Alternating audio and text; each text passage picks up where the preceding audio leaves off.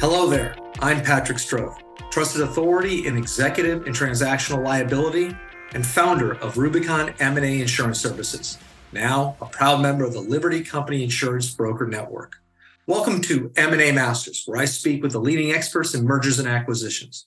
And we're all about one thing here, that's a clean exit for owners, founders, and their investors. Today, I'm joined by Vinay Bacciaretti, managing partner of Weave Growth Partners. Weave is a private investment firm based here in Silicon Valley, where they back owners and executives who want to make their businesses more customer-centric using technology and data science. Vinay, great to have you. I know it sounds cliche being Silicon Valley and talking to an organization that focuses on technology, but I think you've got something that's very special to offer. So thanks for being here today. Yeah, pleasure to be here, Patrick. Thanks for having me. Now, before we get into Weave Growth Partners, let's start with you. What brought you to this point in your career? Well, it's a long story, but I grew up in a small town in East Texas called Lufkin, population 30,000. And from there went to the East Coast for both college, business school, and work. So spent the majority of my career in New York, DC, and Philadelphia, primarily working in finance. For me, I come from a family of doctors, so breaking free of that mold and just found a lot of fascination in both understanding businesses, the economy, as well as just finance and investing. I find it fascinating to meet a business owner, understand how they got started, what makes their business tick, and what the vision for their business that they have. So that's what kind of gets me excited and gets me motivated to do what we do at Weave. And then you came together and you met your partners. Yeah. So in 2019, we formed Weave Growth Partners, and there's three of us: myself, Vishy Vandagopalan, and Austin Newdecker. And we were all classmates at the Wharton School, so we went to business school together. And Vishy and Austin actually knew each other before that. They were undergrad classmates at MIT, majored in computer science. I pursued the other science. I majored in political science. Okay. Yale University, but nonetheless, we met at business school and officially formed Weave in 2019. Really with this thesis of, as you mentioned in the intro, this thesis of bringing technology and data capital to middle market businesses. My two partners, Vishy and Austin, both of their backgrounds have been largely in Silicon Valley, in technology. Vishy as an entrepreneur of a predictive analytics startup, but also as a venture capitalist, and Austin both as a venture capitalist, as well as a startup founder and the head of growth at a company called Rev.com, which he took from 10 employees when he started to over 200 employees and 100 million in revenue. So there's lots of expertise within Weave and how to scale and grow companies, and a deep familiarity with technology and data in general. And I think we all know, especially after COVID, how important technology is to every business. We all see firsthand, whether as consumers, investors, or business owners, how digitization has come for the economy. And so, we kind of took a step back, understood this, and really wanted to help business owners embrace technology, embrace this digital transition to the benefit of their business and their employees. Well, we can talk about a little that with the digitization in a second, because it goes a lot of different ways. But just out of curiosity, it wasn't named Bacciaretti Growth Partners, it was Weave. Where did you guys come up with the name? How did that work? Well, that's a good name, Patrick. Yeah. We may have to reconsider. Yeah, well, there you go. So we came up with the name Weave, really, in the sense that we're kind of weaving data and technology, into businesses. Data is weaved throughout the operations of every business. Mm-hmm. Whether folks are capturing that data or not, it is a fundamental part of every business. And so that's really where the name came from. Obviously, we're big believers in growth, and that's a big part of every conversation that we have with any founder or business owner. So that was the genesis of the name. Well, now there's a saying here in Silicon Valley when you talk about what kind of business is this, and it's every company now is a technology company, and it's perfectly set up by McDonald's. The franchise restaurants spending $2 billion for an AI company, and everybody is in some form, one way or another. So we understand that technology is ubiquitous everywhere. Talk to us about what you're dealing with data, because you're not taking traditional paper companies and trying to make them online digital. There are nuances to it. Let's talk about that focus that you have. Yeah, Patrick, it's a good question. It's really a journey for every company. Some companies may actually be in that phase of paper and manual processes. So that is the reality, frankly, of many lower middle market companies. But some may be further along in the journey, and they may even been very thoughtful and intentional about their technology stack. So we have to meet them where they are. Mm-hmm. The important thing for us is that the owner and the management team is committed to embracing technology and kind of moving down this, their own digital journey. That's really the critical thing. And so we really take them, wherever they are, whether that's embracing, off-the-shelf technology at the beginning, just to kind of, help them start to capture and analyze the data within their business. That's kind of the first step. And part of that's not just picking a tech stack. There's also a cultural change that has to happen internally, which is often, the hardest thing. This journey, human beings are very resistant to any type of change, particularly if you've been doing something for decades. And so, educating folks and making them feel comfortable with how technology can improve their daily lives is a critical part of our job as technologists and as investors.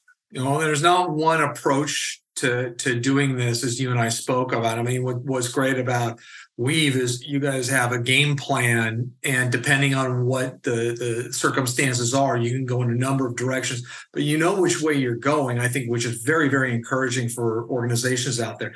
Now, when we're talking about data, are we talking about operational optimization, or is this marketing? Yeah, no, that's a great question. It is everything. That's the short answer. But you have to start somewhere, and you can't take too much on at once. Mm-hmm. We'd say unless there's a burning fire within operations, we generally start on the sales and marketing front, just because it's so much more impactful from a financial performance and valuation perspective. Oh yeah. So that's where we start. And every business owner, especially at this size, many of them are founders. Many of them are natural born salespeople, so they're very attuned to kind of pushing forward sales and marketing. So if there's anywhere that we can help with growing their top line, they get very excited about. So that's a very natural place for us to start. As we think about how to apply our playbook. Yeah, I completely agree, and I think that's another part of your formula that your approach is when you see businesses, they may have a bunch of things that they're just scattered because there are so many things and they're aware there are things they don't know. And so I like the logic there of approaching the sales and marketing first, because you can make a big dent there.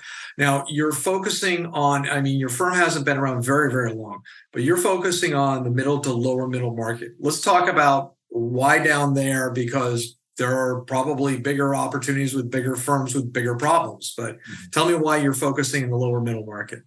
Yeah, so I think there are a couple of reasons. From a very high level perspective, we think the U.S. is the best place in the world to invest, and we also happen to be located here. But yeah, so we love the U.S. and U.S. companies. The lower middle market, in particular, we think is kind of just below the radar of a lot of, I would say, of lots of institutional capital. Such that we think there are more opportunities, not only in terms of the number of businesses, but also kind of the capital relative to the number of businesses.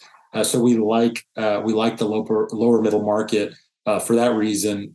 We also think that they frankly need more help in embracing this technology. They may be, on average, kind of earlier in their digital journey than a company 10 times their size, as an example, who may be able to hire very expensive kind of technology firms or consultants who can come in and help them kind of remap all of their processes. And I would say maybe the final reason is that there is a benefit that they have, which is it's easier to make these changes within that are smaller. There is less technology debt. It's a faster process. Whenever you think about a Fortune 500 company making a change, it's usually a multi-year process with, kind of these milestones along the way. All those legacy systems, yeah. Exactly. So there's less to unwind. So in some ways, that is an advantage. They have the, advantage of being much more nimble as it relates to embracing technology. I think what's great about having you here today is you've got a lot of owners and founders. They got their company one way or another to a certain size where they're too big to be small, but they're too small to be enterprise. They know they need to bring in some outside expertise. And if they don't know any better, then they're going to default to getting, go to an institution, be underserved by having some substantial loan with no expertise, or going some other place where they're going to sop up all the resources for an outside vendor. And it's just not a fit. That's why it's great to have Weave Growth Partners here today, because you can help these owners and founders get past that inflection point. And you've got the experience because you've done that before. So I greatly appreciate, having this option out there, because I think it is, well, we have to improve sales. Well, how do you do that? Or we have to improve how? And I think you have an approach that is, the biggest of the big are implementing it through technology, but that's such a big word, and you put an identity to it. So I think that's very, very powerful. Tell me, Vinay, give me a profile. What's your ideal target company that you're looking to partner with?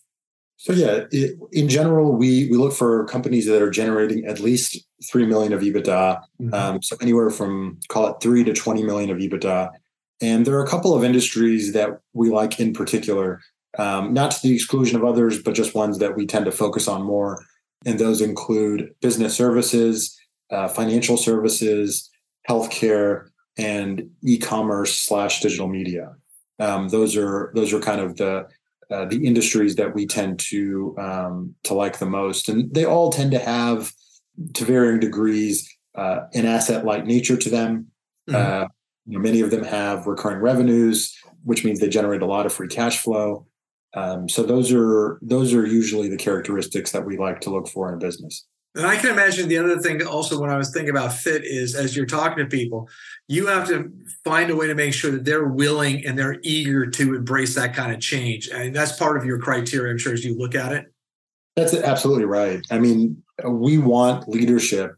We don't want to have to tell them what to do. We want them to tell us, how much they want to embrace technology. We want to hear about their vision, and then we want to help to make that happen. At the end of the day, it's always more powerful coming from the business owner than it would ever be coming from us. Mm. They know their business inside and out. They have long-term relationships with their employees.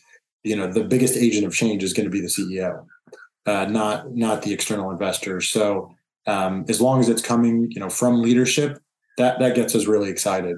And those are the kind of people we love to do deals with. It's and there's no shortage of opportunities out there, but you got to make the right fit. And one thing I'm sorry we didn't talk about earlier, but the headquartered in Silicon Valley, you've got a presence also in Texas. Are you limited geographically at all? Well, we invest all throughout the United States. Okay. We're limited to America. That's fine. That's fine. So yeah, that's we invest all over the United States. Okay, and with being founded in 2019, you've managed. We're on the other side of COVID, depending on who you talk to. So congratulations on that. And I think that's your story is part of this story where 10 years ago, there were maybe 2,000 private equity firms. Today, there are over 6,000.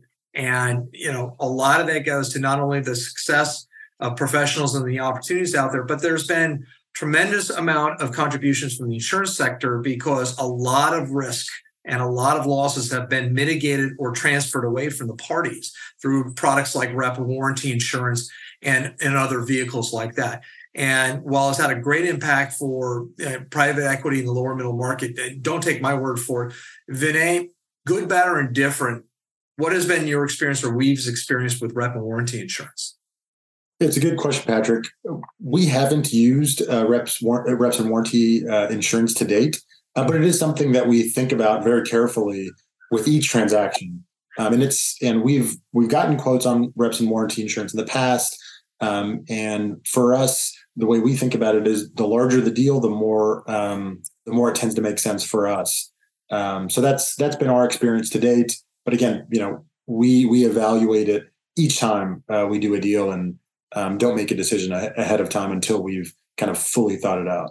Yeah, I think that's what's been nice is this, the industry for rep and warranty, we kind of won the argument. The past argument was, well, why have an insurance policy? They're not reliable. And now that debate isn't there. It's just, is it a fit or not?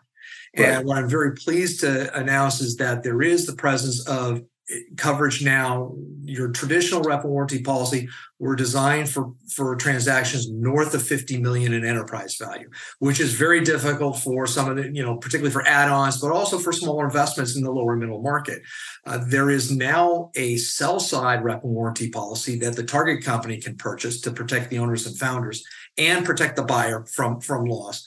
And those policies can be available for companies priced from $1 million to $30 million in enterprise value. And at a cost of $15,000 to $20,000 per million in coverage.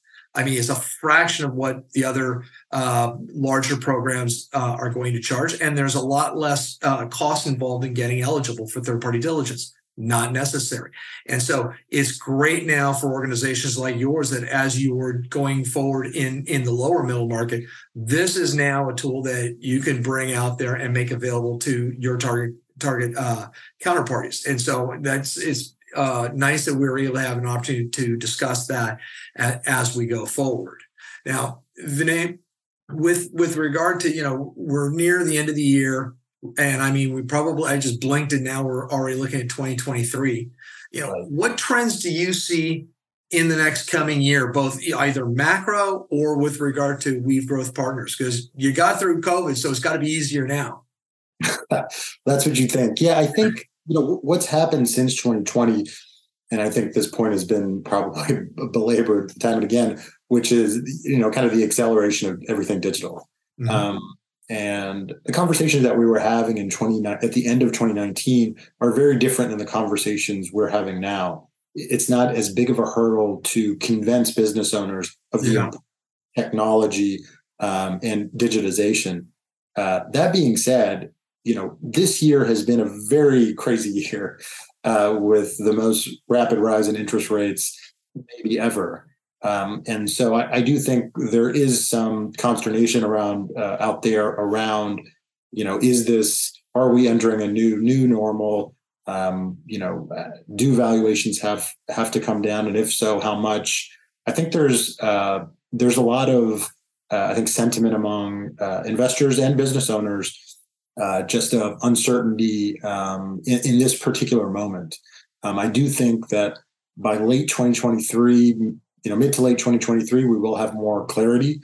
But as a firm, we are being more cautious in general. Although we're still meeting business owners every day, and if there's an attractive opportunity, that won't stop us from making a good investment. So that's been kind of our outlook this year. All right, great. Well, Vinay Bachcharedi from Weave Growth Partners, how can our audience members find you? So you can contact us via our website at weavegrowth.com. That's WEAVE growth.com. Or contact us at team@weavegrowth.com. Well, Vinay Bachcharedi, thank you so much for being here today. Just a real pleasure meeting you. It's great to talk to you. No, thanks, Patrick. I appreciate the opportunity.